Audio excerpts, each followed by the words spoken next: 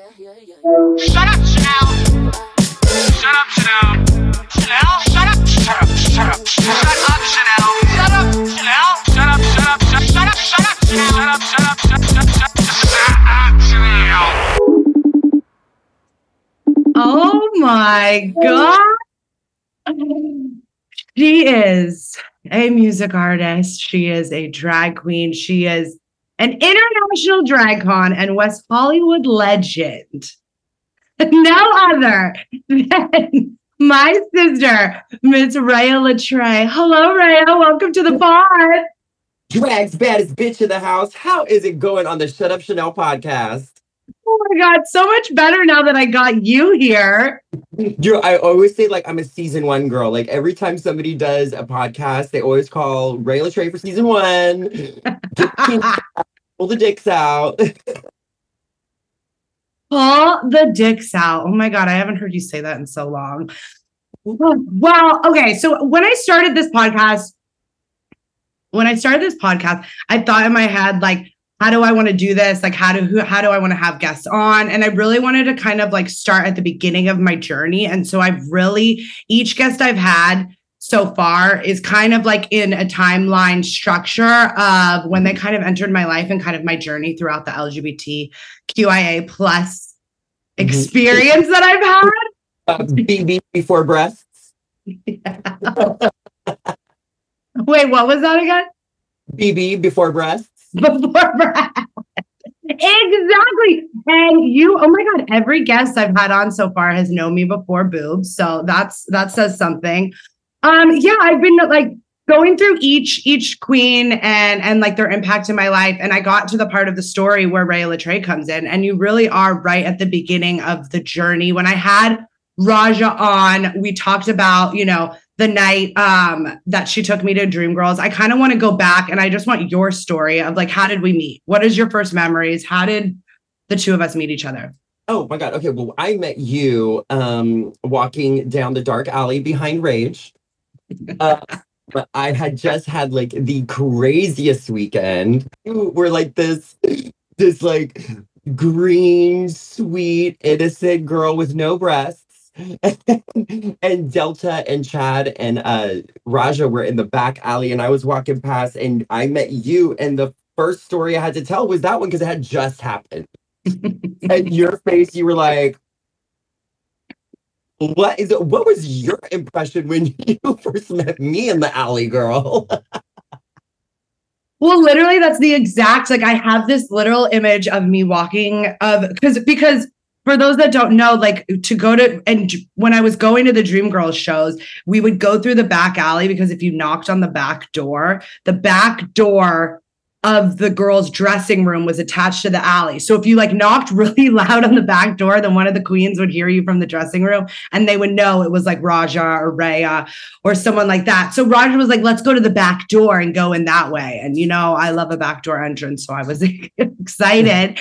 And as we're there waiting at the door for Delta to come and get us, we see you walking down the alley and Sultan was like, oh my God, that's my daughter, Rhea. I can't wait for you to meet her. And you walk up and it was just like, it wasn't like, hey, who's your friend? It was like right into story. And it's like, girl, let me tell you about my night last night.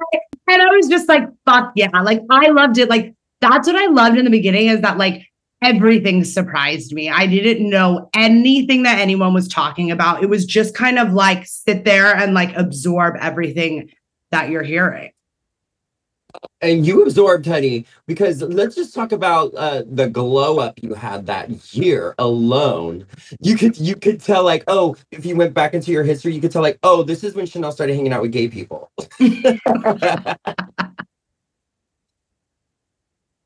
I love that so much because like you do like you'll do see that like on like, a TV show, they'll be like, God, she just really needed a gay friend, and like, why do you think that is? I mean, I know why, but why do you think that is? Do you think it's because of the brutal honesty that gay men give to women? Absolutely. I mean, the brutal honesty we'll give to each other. And I'll just say, Philip knows for a fact, the second she starts getting thick, I'm going to tell her.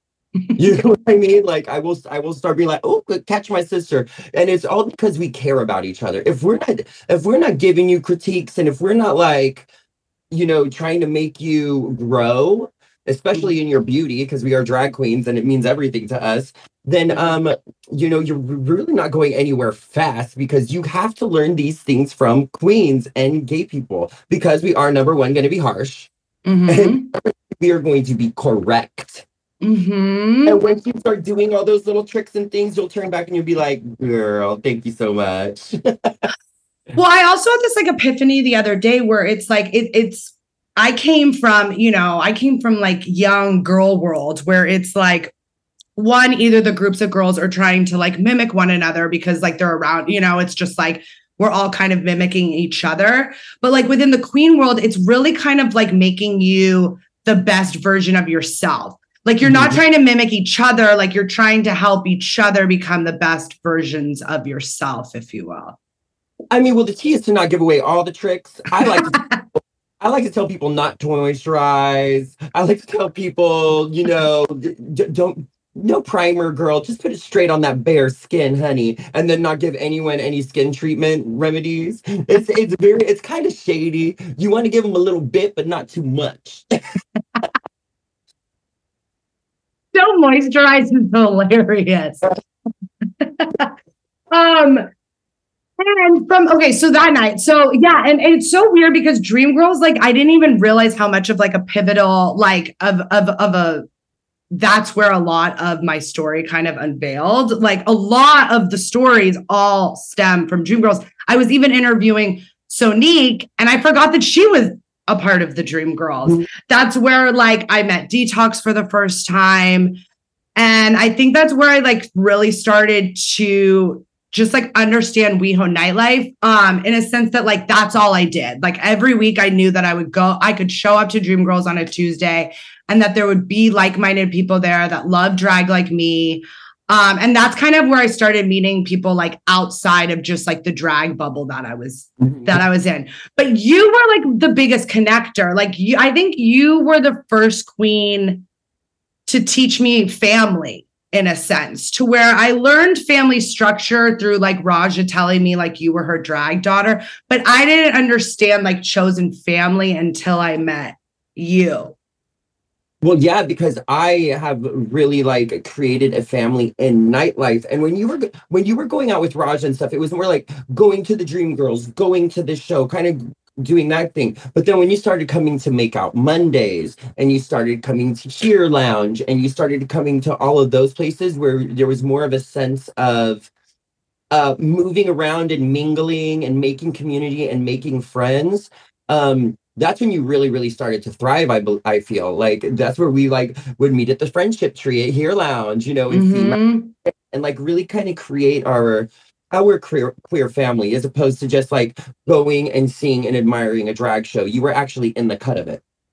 Exactly. You kind of like, you took me from like backstage, like into kind of like the actual like nightlife hosting, like the who's who of WeHo. Threw you straight in the fire, mama. Girl, I could not with you. Then you were hosting at BFF, and then you were hosting at Avita, and I was like, oh, so now she's coming for our gigs. Said that once. You were like, bitch, I didn't introduce you to WeHo so you could take my gigs.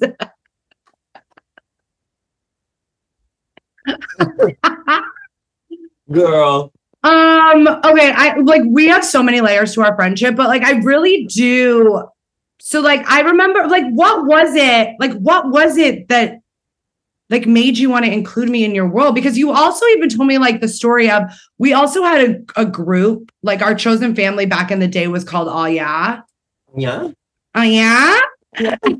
which we got from Raja and Delta, by the way.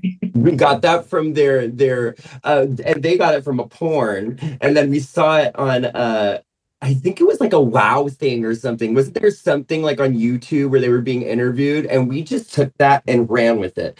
But I also got to give a shout out to our original members. It was like, okay, so let's see. It was Colby Melvin, Brody Brown, Mike Munich, Stephen Deller, Chanel Perillo, Rhea Litre, Marco, Courtney Act, Devin Uribe. Devin Uribe. I know that there was like some controversy about Aluja. That was controversial. She's gonna kill me. Didn't we give her? And sis, you agree it was controversial? You agree, Aluja was controversial. Didn't we gift Aluja and Bo Byron one together, like out at the nightclub? And by gift, I mean we even had like dog tags that we made that we would wear out to the club. Oh my God, did we see? That's where we went wrong. That's where we gave falsas esperanzas. What does that mean? False hope. Okay, perfect.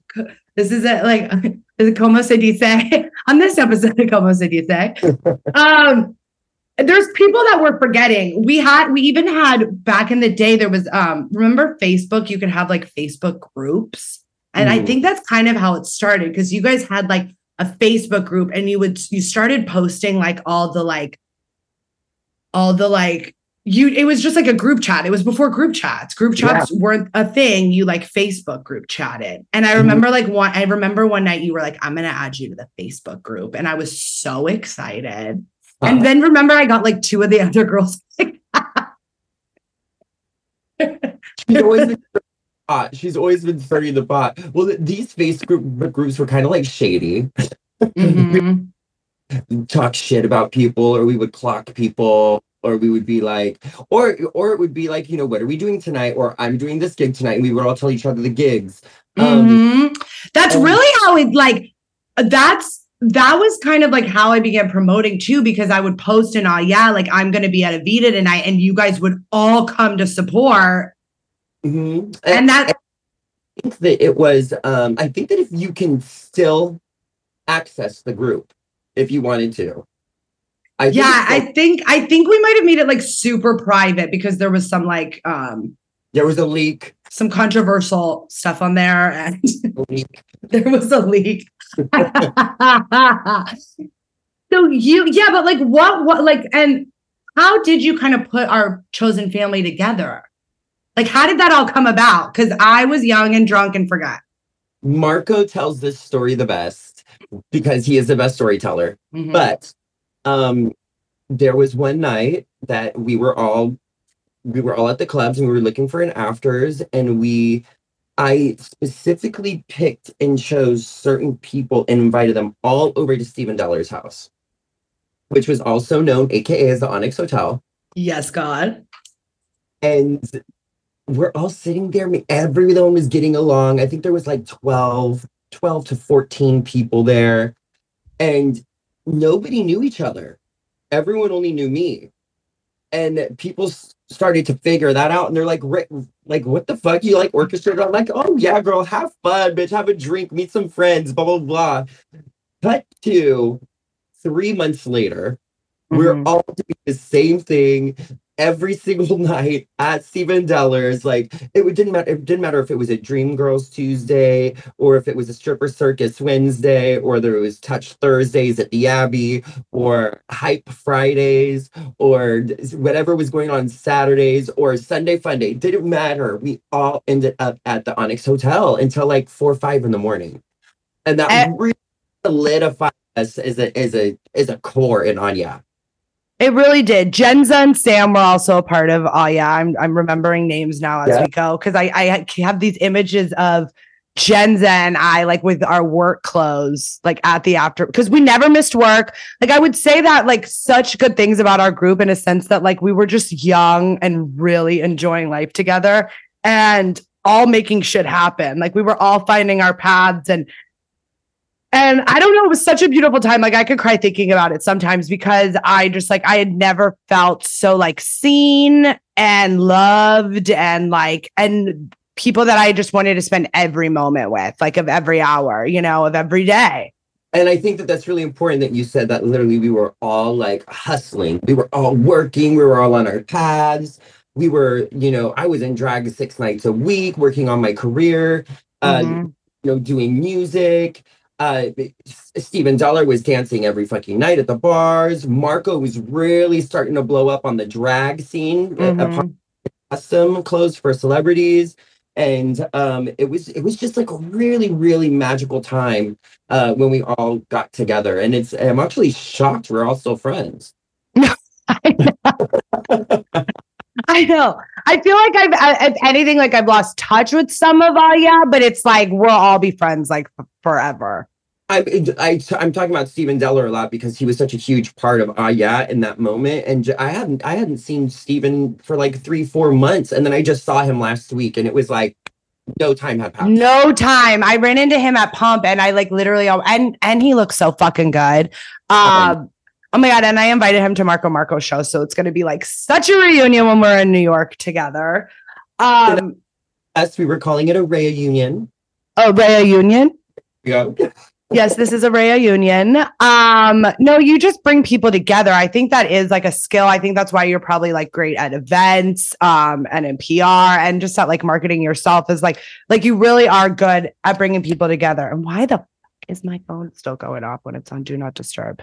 I just feel like without you, like I like just so many firsts in my life. My first time doing poppers, I think, was with you. My first time falling in love with a go-go dancer was with you. How you swooped in and stole my apartment from Raja? Oh my God, let's totally talk about that because Raja and I talked about how we ended up living in the same apartment at one time, and I totally forgot that I stole it from you. So yeah, like I was going to Weho every fucking night of the week, and I had this feeling that after Drag Race, or not after Drag Race, but like I felt like eventually Raja was going to grow out of her tiny apartment that was like the size of a closet, and so I. Nothing like, but it was perfect, bitch. I was fucking bright-eyed for that apartment for so long. And I'll never forget the day that Raja was like, I have something to tell you. Chanel's taking the apartment. I was like, but I'm glad we kept it in the family because I still got to visit. You did more than visit. You were there like every night with me. I feel like we even after hours in there before together, like hosted people, and it was like literally the size of a closet.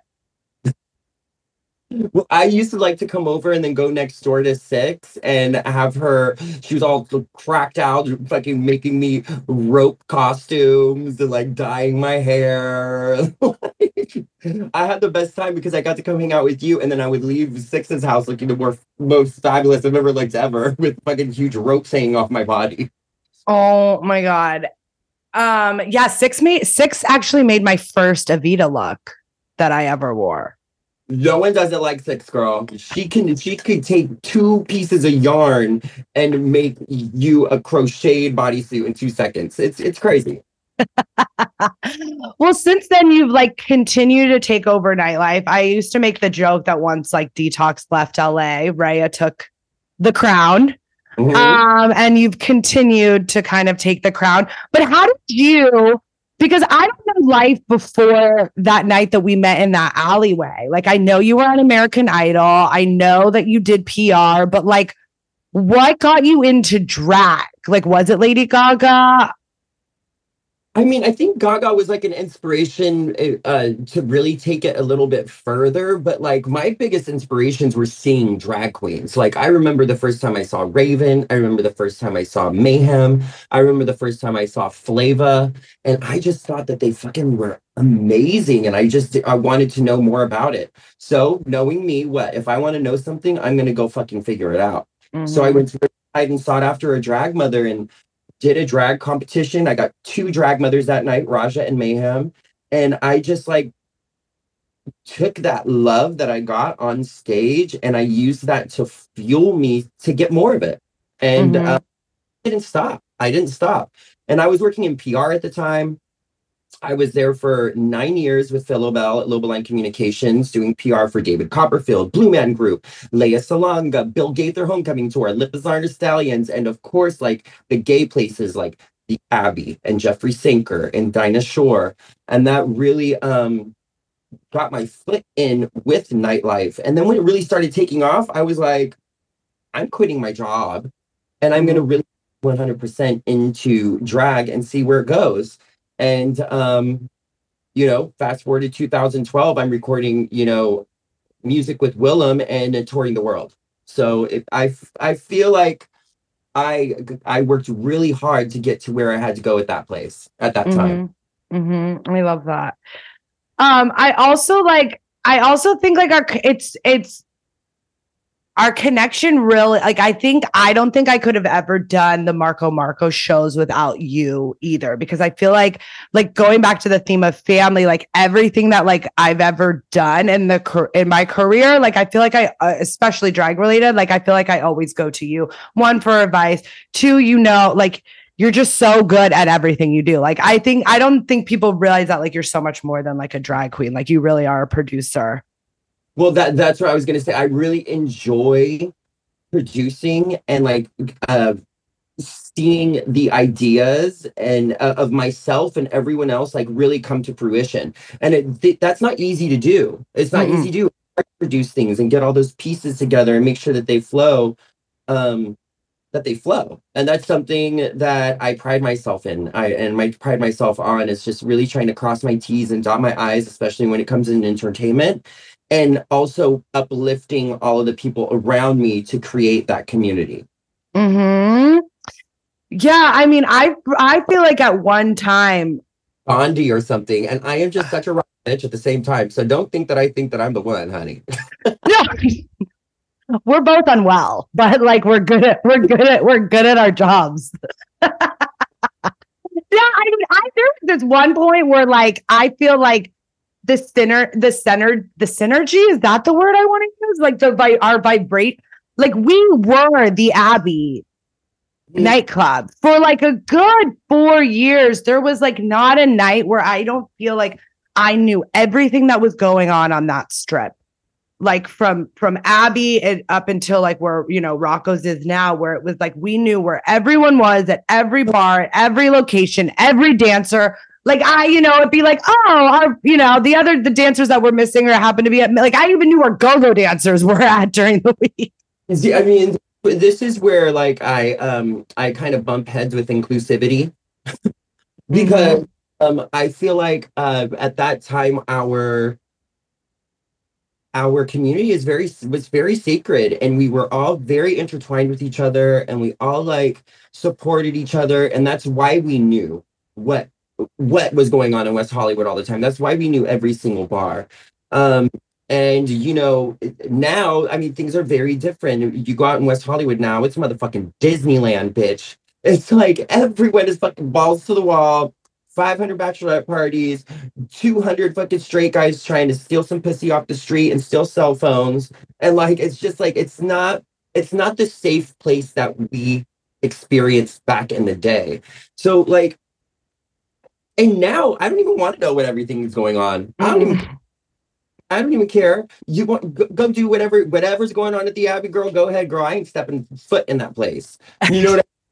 It's so different. And it's weird because I remember having a moment like really thinking like I would spend the rest of my life there. Like knowing the bathroom attendants life story to like, and it's weird how chapters come and go and nothing stays forever. And I think that's something I've learned, but the memories do, and like the people do, and that, we'll always have that. Something else, like, I mean, we even used to have a Weho Awards. Wasn't it your award show? No, so we had the Weho Awards that used to be Anthony Cortez. And then we had the Weho Confidential Awards, which was Lucas John. And then we had the Top Awards, which was mine. So I would get everybody an award that said best top newcomer, best top drag queen, best top, whatever. But that was fun, girl. I'm bring back, honey. I love giving my friends gifts. I really miss getting awards, so I would. I would love best new podcast. Best new podcast. Oh my god, that would be so sweet. And And I'm really glad that like I have been able to, there are some like there are some beautiful things that have come out of like this shift, like there is a new generation of us, which like I'm embracing. My drag daughter JC O'Day, like she'll tell me things like you did the blueprint for me. And that like makes me want to cry sometimes because like I didn't even know that I was doing anything at the time. You know what I mean? And to see that I made like an impact on this like young girl. See, I pick and choose because the girls saying like they come up to me, but I'm not someone that lets people in very easy at all. I make my love language is acts of service. I need to know that you are like part of it and in it with me. Well, here's the deal. I was literally just telling Sonique this is that there's certain people that could compliment me and make my skin crawl. And like, I just feel super uncomfortable and I just like want to get out of there. But then there's certain people like I was saying, like JC said some shit to me that like normally if a normal person would tell me that, I would be like, you're so fucking annoying. But I've watched this girl like work her way up to the level that she is at now. She has been the handler. She has been quiet. She has been the hold the bag for the drag queen girl. Like she's really like laying the groundwork for herself, Yeah. And so those are the people I respect. Shout out to JC O'Day for even working the lights at Makeout Mondays, girl. Oh my God, look at these beautiful flowers she got me. So notes on being a good drag daughter. Oh my God, I love it. Then after, okay, so we like developed this family. We kind of like took over West Hollywood nightlife for a while. I mean, that's even kind of where, all of us kind of started. Like I was still casting at the time, but I started to get into nightlife. I broke into like hosting parties. Marco started doing underwear. We kind of like started this whole, like, that's kind of when the Marco show kind of like came off the ground. And we all wanted to do something where we could work together. Have you talked about how Marco started making underwear? No, why don't you tell us? Oh my God. Okay, so the reason Marco started making underwear is because he was already a sickening, fucking revered costume designer in all of Hollywood. I mean, he was already doing he was doing Fergie, Black Eyed Peas, he did like Beyonce, I mean, like everybody. Britney Spears, Christina Aguilera, like everyone. J-Lo, like going off. And our friend Devin was the entertainment director and booked all the dancers at the Abbey and stuff. And so Devin was like, bitch, we're going to make, like, Marco, will you make underwear for the dancers? And he was like, yeah, fuck, I'd love to like do that, because Marco was like so excited to do something like queer and gay and nightlife and fun and less like the stress of Hollywood. So he's like, yes, I want to do this. He did that for all of the Abbey for like 3-4 months, and then he started getting requests for underwear, and that's when Marco started mass producing underwear, producing anything, because he only did custom stuff.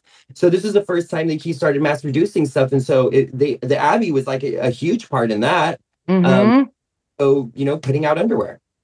And well, I mean, and before that, I mean, there was like Andrew Christian, like videos and stuff, but no one was having dancers with all matching sickening underwear, like talking costume Britney Spears quality, not nice cotton, like performance wear. I think Marco changed the game on making, like, because he had done tons of Vegas shows on top of all the pop stars. And again, this is his story to tell, but I think we're really good at telling it. So I think he'll be proud of us. But I don't think anyone at the time, especially in the gay, scene, was making these high-end, like, performance wear, go-go dancing outfits, let alone the jock straps, let alone, you know what I mean? He really changed the game. He changed the game in the go-go dancing world.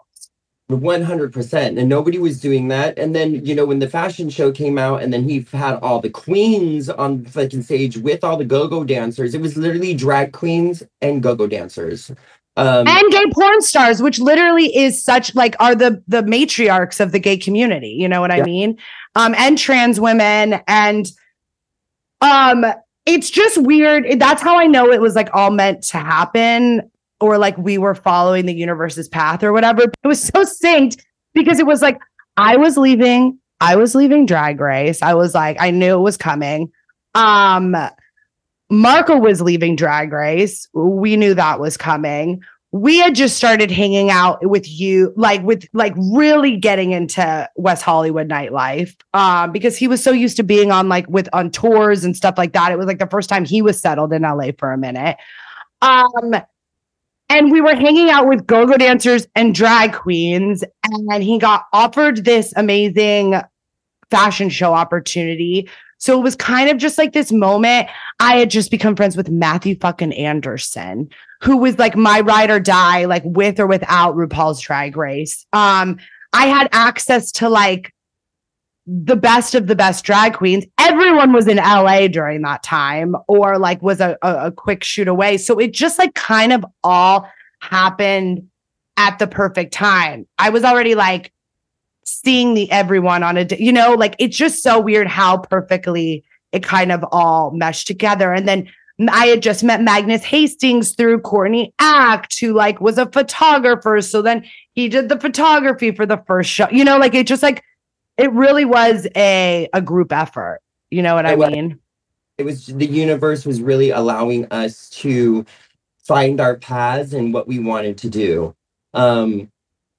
And that was that era was just so important for all of us. And I feel like that era is why we are still solidified today. And because we worked so hard during that moment when we were supposed to, that we're foundated. Oh my God, I love that. We are foundated. I wish a motherfucker would try to take a job. You really taught me how to like fucking let loose too. Like, I mean, I was a party girl in high school, end years in high school. And like, I had my LA Hollywood, like those early, being 20 years old in Hollywood years before I met the gays, which that's what some people listen to this and think I must have been like an ogre before I met drag queens. And like, I wasn't. Fresh off the boat from like, just imagine like your best friend in your junior year of high school. That was Chanel.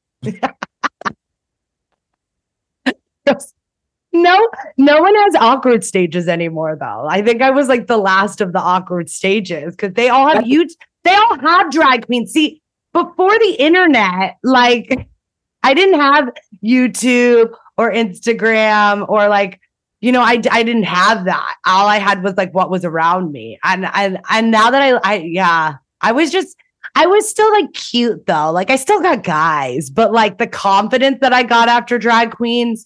Like, you're right. It was a different era. There wasn't YouTube and stuff like that. So, women now look a certain way by the time they hit 16. They look like a fucking Kardashian. You know what I mean? So you didn't have that back then. You didn't know that. And let's be real, Kardashians were not the fucking creators of contour and all this shit. It was drag queens. And so before that, like when you got to meet us queens, girl, you were like, oh, that's what you do. You know what I mean? Because you know before. No, and there really wasn't even a lot of other, like I used to be able to count the other girls that were in West Hollywood with me. Like that's kind of crazy to think back. And like there was me. There was like Samantha Stevens. There was Dina Malti. There was Dirty Diana, who was like the like older sister at the time. You know what I mean? Who hated me. But now we're good. Shout out to Diana. Diana. She's in P-Town somewhere right now. It's still 4th of July for her. Get out of here. It is. But like it really, and I think, and back, the Detox app, I have interviewed Detox and that episode, I mean, she recounted everything at the Onyx Hotel, including like times that she like, put gum in my hair and like really. Well, Detox and Vicky were just the rawest to you. They were just, they really showed you tough love. That's what it was. It was like, it was like a hate. And Detox used to be like this, you don't just get to hang out with us. She would say the F word. And like, you have to you have to pay the price. You have to see what we went through, like she considered it like a hazing. I'll never forget one night Courtney Act being like, Chanel, maybe you should get some new friends. Maybe wait, what? Maybe you should get some new friends. Like they're really mean to you. Yeah, but you know what? I knew exactly what it was. Because it's also, if they didn't say shit to you and didn't acknowledge you, that would have been the bigger issue. But the fact that they were fucking with you, you're literally their little sister. You know what I mean? Yeah. And you really like have to like look at it. Like it takes like reading and shade is like an art form. And if someone is taking the time to cleverly come up with ways to fucking. Well, let's not give them too much credit. It was not always clever. And there were times where I would tell them to stop. Like, if you guys need to leave her alone, I would start feeling bad. And she's like, it should be fine. That was literally her.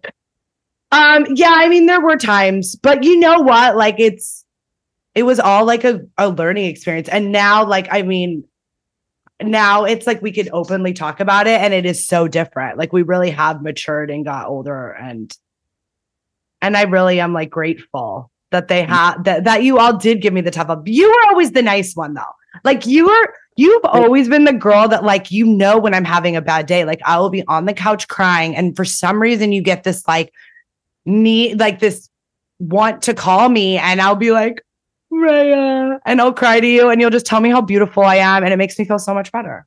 Well, I have a want and need, especially for women that I care about in our community, to go out of my way to do those things for them, because as gay men can get really, in our own worlds and not do those things because we're not trying to be with women, so we forget how to treat them sometimes. So I always try to like make sure my girls are good, and it's pretty fucking good. No, yeah, and like you've always treated the women in your life like as how they want, like I don't know. I think girls have this image in their head of like what their gay best friend is gonna be like. You know what I mean? Especially now with it in the media and stuff. Like I had no reference, like except like my best friend's wedding.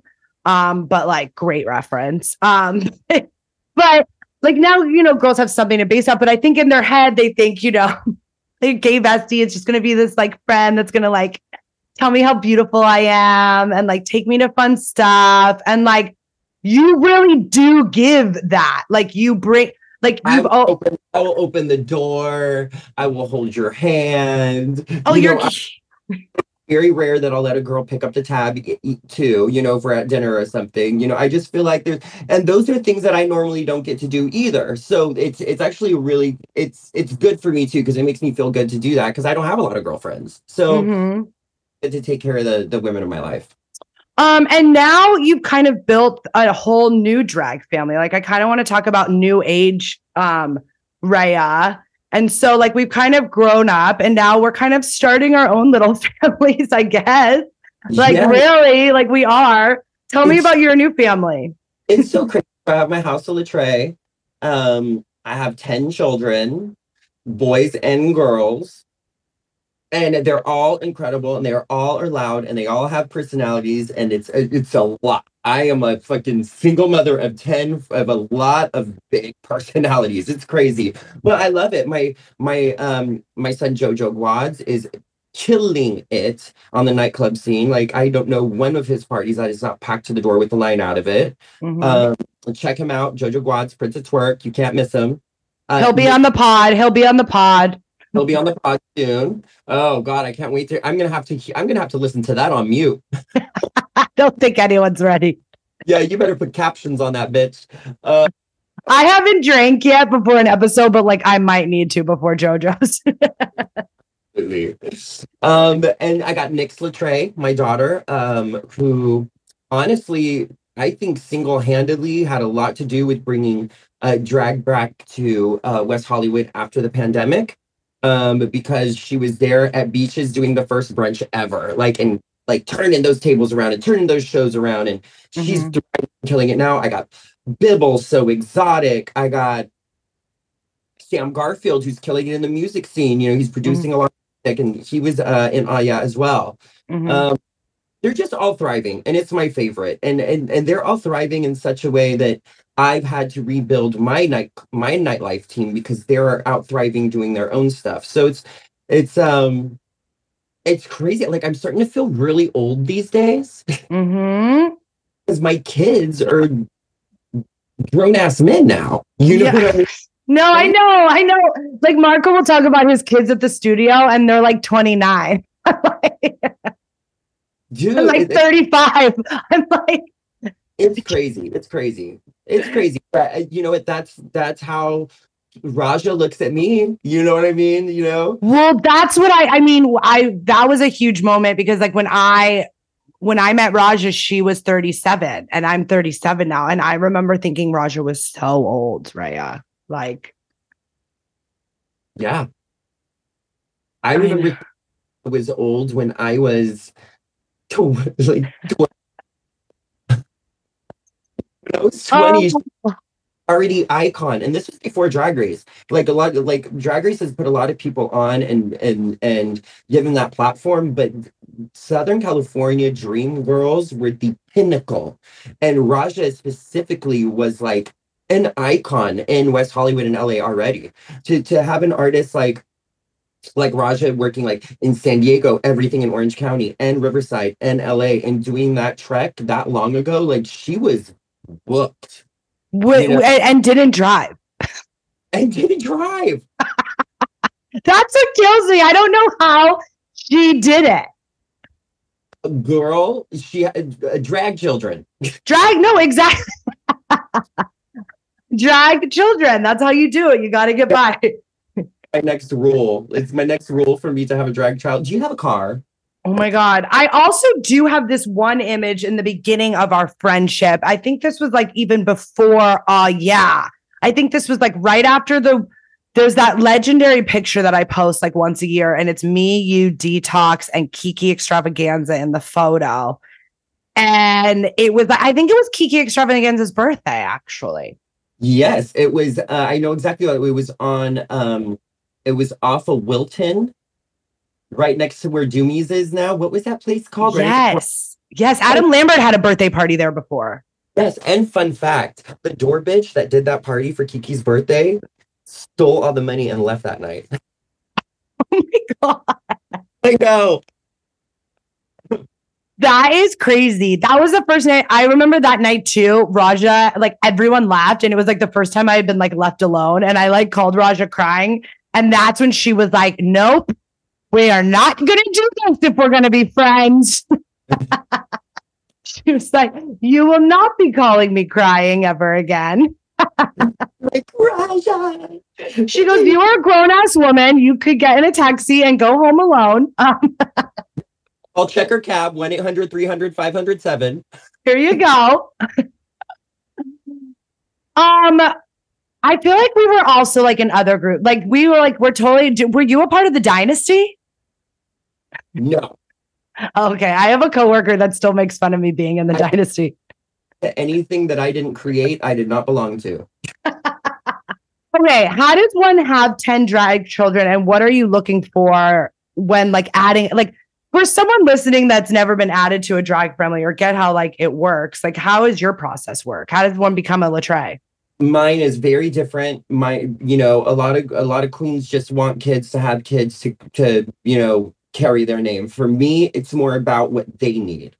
So I will meet, some young kids and I'll watch them and I'll see how they work. I'll see what their work ethic is like. I'll offer them jobs. I'll see how they do with that. And you really don't get into my house for at least 2 years because I feel like you really don't get to know people. And a lot of people don't want to wait that long. And then to another house, and I'm like, see, go ahead. You know what I mean? People really be like looking at me like this backstage at Makeup Mondays, like waiting for me to ask them to be their daughter. And you don't ask me either. You don't ask me to be my drag daughter. I don't like that. It's all about. Well, I like that you're saying work ethic because I think that's something like a lot of people wouldn't even think you're looking for, because I think drag has like become this like idea that it's like all aesthetics when it's like so much more than that. And so what do you mean when you say work ethic? To be a Litre, you got to be fucking personality down. You have to be life of the party. You have to be kind. You have to work hard. You have to work hard, because I have worked hard to create what I have now. And if I'm going to give a piece of what I've worked for, you're going to know damn well that you're going to work for it too. I'm not in the business of giving handouts because I wasn't given any. So I think that's what it is. I think that we had to work so hard. So when we see that in someone else, like and I know like that's why I asked that, because I know exactly what you mean when you say work ethic. It's like the first time I saw Nyx Litre at Makeout Mondays at Foo Bar. I remember being like if Rhea puts her name on someone, it's because she's seen them work their fucking ass off. You know what I mean? Nyx worked for me for 2 years as my assistant and stage managing my shows and everything for 2 years. And she asked me, is like, can I do drag? No, you cannot. I've been training you for 2 years. And like Nyx is everything. She's very much like me. Like she likes to cross her T's and dot her I's. And so like she would like have my nails out ready for me. She would come over an hour before we got to work. She would have my outfit out laid out, blah, blah, blah. Like she would set me up. And so my fear was like, oh my God, you're going to do drag and you're going to leave me, which is exactly what fucking happened. It always does. It always does. Exactly what happened. But I'm glad that she started doing drag, because her path in drag is so important to her and she loves her job so much. And I had to realize that I didn't lose anything. I didn't lose my son and my assistant. I gained a daughter, which is even better, because she's going to be doing drag for a long time and she's put her heart and soul into it. And that's the kind of person that I want to hold my legacy. Oh my God, that's so beautiful. She's going to cry when she hears that. Shut up, Nyx. Honestly, Nyx, people tell Nyx to shut up just as much as me. Like I see it in the studio. Like I see so much of myself in Nyx. So it's like very cute to watch. And like I've talked about like knowing, like the key to being an assistant is anticipating the talent's needs. And like, just by knowing that nails need to like all these things, like, that's just like that's how you know someone's good at what they do. It's like thinking ahead. She's very much still my assistant at my shows and stuff. When I show up, she'll have my drink tickets and she'll give them to me and she'll get the line for me. So she has taken all of the, education that she has learned through nightlife and is still applying it to this day. She does not have an ego. She's just fun and sweet and life of the party and puts on a fucking sickening show. So if you want to see Rhea Litre's daughter in full force, go find Nyx Litre. Oh my God, I love you. You even supported me when you were at one point I was your manager for a minute. I mean, I did some bookings for you. You heavily believed in bent talent. My biggest thing, and like, I don't even know if I've even told you this, but like my problem with, because from the beginning, when I first started hanging out with the queens, everyone would always tell me, you should be their manager. You should be their manager. And so like, when you hear something over and over again, you just like think like, oh, like I should be that, whether like the passion's there or not. And my thing is like, my passion was always the queens and the talent and their careers and all that. But when it comes to money, like I am not a money person, and you need to be a money person in order. And I think that's why my reign of drag queen bookings like had to fizzle, because I found myself like just not liking it anymore. You know? Detox and Vicky's tour with Willem in Australia. And when they treated you so mean that you didn't want to do it anymore. So I blame them. those damn t-shirts. Those damn t-shirts. We talked about it. We talked about it on the pod. She had me, I brought it out and showed it to her. Okay, so the funny thing is that like to this day, that box was like stolen. So wait, yeah. So for the listeners, okay. So if you missed the Detox and Vicky episode, which I hope you didn't, we talk about there was this this drag queen merch of Vicky's that I fucked up, and she wouldn't take them. So for like 6 years, I had like 2,000 Vicky Box t-shirts in my garage. That were stolen. Yeah, after 5 years, they waited 5 years. And then we'll see people walking down the street with those shirts on. It's so fucking funny. We told Vicky that they were good, but she wasn't having it. She was not. It was really hard. And I just like I was so sick of I didn't want to let down another drag queen. I just I didn't want to end it. I just didn't ever want to hate drag. You know what I mean? And that's even why I took a break from nightlife in general, is because I just got too jaded. I didn't have that same excitement, and I wanted to have that same excitement that I had. You know what I meant? You know what I mean? So I just figured it was and doing this podcast again has reignited my love for all of you. So here we go. Chanel Perillo hosting a summer tramp. I do get, don't worry, I'm not taking your summer tramp gig. No, I think you're one of the best MCs ever. I was never an MC. I was just a straight girl that liked to dress up. And look gorgeous and drink a bottle. Yeah. Oh my God. So much fun. Honestly, you probably Rhea was the type of friend, if I thought any guy was hot, she was making sure that they were going home with me that night. You just Swing girl. I am the best swing girl. All you have to do is point, bitch, because I do not give a F. I do not give a F at all. So I will go straight up to you ooh, what's your name? Mm-hmm. Girlfriend, look, there's someone you need to meet. And I will literally bring them straight to the person and put their hands together and walk the fuck away. So what do you think's next for West Hollywood nightlife? What's next? Go on. Tell me more. No, West Hollywood nightlife is on fire right now. I know that you see in the press and you hear about all these things about the Abbey being sold and bought and like that and stuff like that. But I know that I love what the Abbey represents, but let's be real. None of my bitches, none of the people that are in my true community even go there. So it's totally fine. Mm-hmm. I think Hollywood is going to thrive and go in a different direction. It is a lot more inclusive now. Mm-hmm. We have been fighting for, but let's not forget, we still have Heart, the fucking fiercest dance floor in all of West Hollywood. It has sickening lights. It's been there forever, the former Rage. Beaches, West Hollywood is the most poppin' spot on the whole strip in West Hollywood. Mm-hmm. It doesn't matter what night you go there, it is going to be going off. Rocco's is amazing. I throw 2 nights there on Mondays and Thursday nights. I got Makeout Mondays, which is my iconic drag show. And then I have Glitter Tick Thursdays, which is more based on queer recording artists and porn stars and drag queens.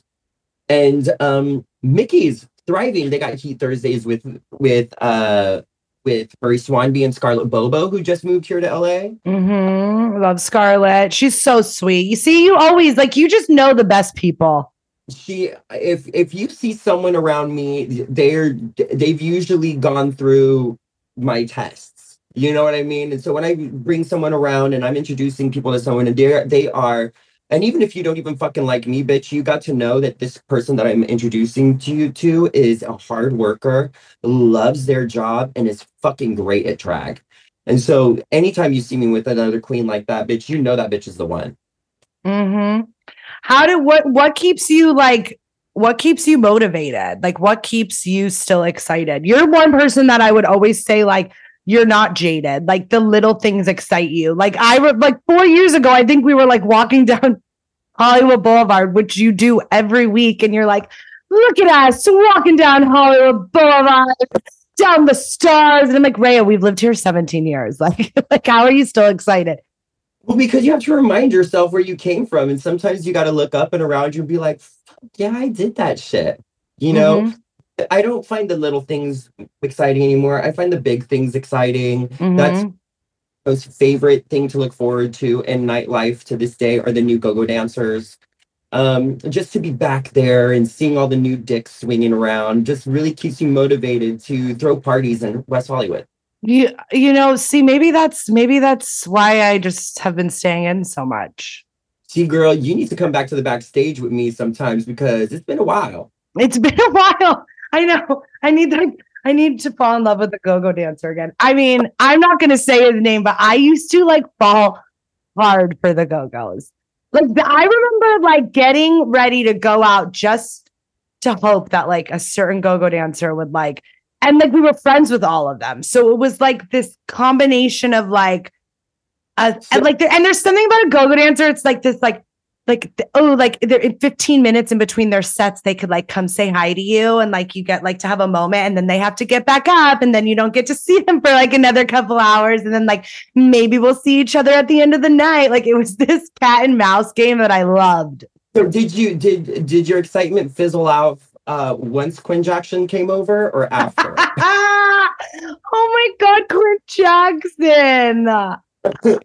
I have the funniest story and I'm just going to tell it. So my girlfriend Brittany was visiting me from San Diego to like support me at, I think it was Rasputin. It might have been Rasputin or wait, no, it was a Luke and Andres party, but it was the one with like boats. What was it called? It was like boat themed. I remember I wore like a boat hat and like a nautical. It was nautical themed. I forgot. I think it might have been was it like an Evita or something like that? It was like just like Evita. I'll try to remember the name. It was like some fierce nautical, and I have a picture of it. But my girlfriend like came to visit, and Quinn Jackson was dancing, and we're like standing there, and I'm like, I used to hook up with that guy back in the day. And she's like, really? And I'm like, let me show you something. And I Google, you Google him because he's known for something. I can't believe I'm saying this. As I'm showing her the picture of his well-endowed physique, I get a tap on my shoulder and he's behind me watching me show her. It was so embarrassing. And I was like, I was just bragging. But it was you probably loved. You probably loved it. I know. But that's like, yeah, I used to have a thing for go-go dancers. And that's in part of you. Then that's in part of because of you and Detox, because you and Detox loved go-go dance. I mean, all drag queens love go-go dancers, but like the love that you and Detox used to have for go-go dancers and like Dating a go-go dancer at the time too. You know what I mean? Like we were very, very into the go-go dancer room and bringing our cute girlfriend in there. You know what I mean? And getting them horny and then pushing you out. You know, totally what you did. I was the fluffer. Yeah, you were the fluffer for sure. Oh my God. Okay, good to know. I was gonna have us talk about the Frida Kahlo story, but should I save that for Marco's? Or should we talk about it? So quick. Yeah, let's set it up because maybe I'll just have Marco add to it. So part of when I was managing you, we would do these little like pop-up Marco events around the country and like we would come like do like a tiny version of like a Marco show. And so we did one in Mexico City and it was me, you, Marco, Willem, and I think that's it. Like it was like the end of it. Raja and like April Carrion had like left or something. Yes. And it was just me, you, Marco, and Willem, and we were like, we got to go to Frida's house. And I had already gone to Frida's before with Raja, so that's why she didn't go or something like that. And so we're there, and then what happened? So we're there, and we're doing the tour, and I'm like looking around. I'm gagged. I am Mexican American, and I'm all about learning more about my Mexican heritage. So I was like on cloud 9. I also know that my drag mother Raja is obsessed with Frida Kahlo. So I looking around and I look under these stairs and there's pieces of the blue wall, like under the stairs. And I'm like, oh, bitch. And look over and either you had a bag or Willem had a bag. I had a backpack on. And I fucking 5-finger discounted that, honey. I stole the piece of the wall and I put it in the bag and we get back to the hotel and the next day we were leaving. I didn't have any room in my bag. And so Chanel had the piece of the wall in her bag. she forgot that it was in her carry-on and not her checked bag. So when she went through the carry-on, the alarm goes off. They're looking. They got agriculture coming over. Chanel almost didn't get through because of the Frida Kahlo wall, and so I never got to have that gift for Raja. But Chanel, like, what were you thinking? Okay, the story goes like so much even crazier. Like when Marco adds to it, like I really thought it was going to be the end of our friendship because, like, when I tell you, first of all, I didn't have, when you like go into Mexico, they give you like the customs form. Remember, you accidentally took my customs form and I had yours.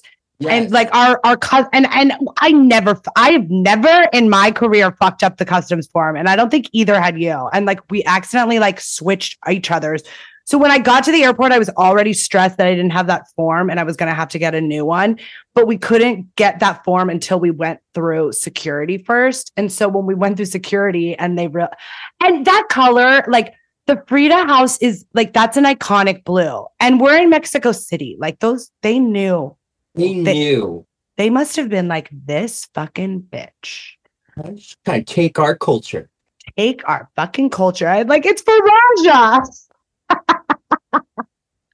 They took the blue and I watched them put it in a trash can. Like I was so mad.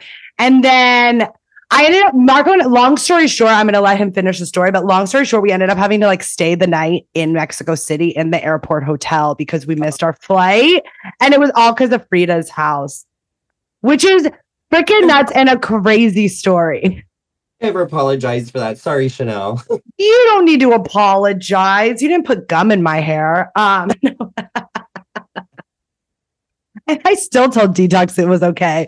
Like I still wasn't like, that really hurt. I was like, it's okay. I miss you. Wow. I mean, we really covered everything I wanted to talk about. And what I pretty much like wanted to just like get out of this was like how much you taught me about family and drag community and like kind of like you took me beyond the drag queen world. And I don't know if I would have done any of the stuff I did, like had I not been there, the night of Rhea Litre's secret gathering at the Onyx Hotel. I know. Chanel, I just gotta say, I'm so proud of you. You are one fucking bad bitch, and you are so loyal, and you're such a good friend. And like the beginning days of me being able to travel and do gigs, you were my HBIC, and you always, took care of me. So I am so happy for you with this podcast because people are gonna get to know who you really are, and they're gonna be like, "Wow, that is why she shut up Chanel." So. Just keep on listening because there is more coming on Shut Up Chanel podcast. Oh my God. Okay, wait, let's do a couple fuck, marry, kills while I have you towards the end because this will be fun. I'm going to do it on like previous guests I've had because it'll be funny. Okay, so fuck, marry, kill. Let's do Manila, Raja, Juju. I'm killing Juju. I'm fucking Manila and I'm marrying my mother. Okay, fucking Manila. I like it. Heard some pretty good things about that. Oh, okay. I've heard some pretty great things about Manila Luzon. Fuck, marry, kill, Vicky, Detox, Sonique. Oh my God. I am marrying Vicky. I'm killing Detox and I'm fucking Sonique. Vicky looks like she gives great cuddles. Great cuddles, like knows how to order, like she's a healer. She's a healer. You'll get healed. Comes with biscuits. Oh my God. You've also been like a godmother to my dog. What's next? You're just the best. And you're in a relationship. Are you in a relationship right now? I'm in a relationship. 1 year, right? 1 year and a little bit over 1 month. And it's his birthday. So happy birthday, Isaiah. Oh, happy birthday, Isaiah. You've got a gig tonight. You've got Make Out Mondays. What's going on tonight? Bitch, okay, listen. You're reading this podcast. I don't care what week it is. I don't care what year it is, baby. You better make your way to Make Out Mondays at Rocco's. It is the Monday night staple. It is a midnight show. There is no cover. And I book a very inclusive show. So you're gonna meet everything from bio queens to drag kings, drag queens, queer recording artists. And I like to bring polished and newbies together so that the newbies can learn from the polished queens how to act and how to perform. And honestly, it's a dance party all fucking night. So please come on by. We also have happy hour prices all night. It is a Monday night, so we want to keep it cute for you. I love it. And if you could give any advice to the newbies, like to these new kids, the new generation, what would your advice be? If you were looking to be a drag queen or get into nightlife, the first thing you need to do is check your ego at the door. And you need to find the people that are already doing it, because your version of what you think should be done is probably different than what has to be done. And those are things that you can only learn from someone that has been there and done that. So if you're looking to be a queen, go find a queen. If you're looking to be a club promoter, go fucking schmooze up next to a club promoter and, and assist them, offer them help, and learn how to be the best you can be, because YouTube ain't cutting it, baby. I love you so much. Let's end it with you telling me to shut up. Shut up, Chanel. Oh my God, that was so beautiful. I love you so much. Thank you for having me be a part of your family.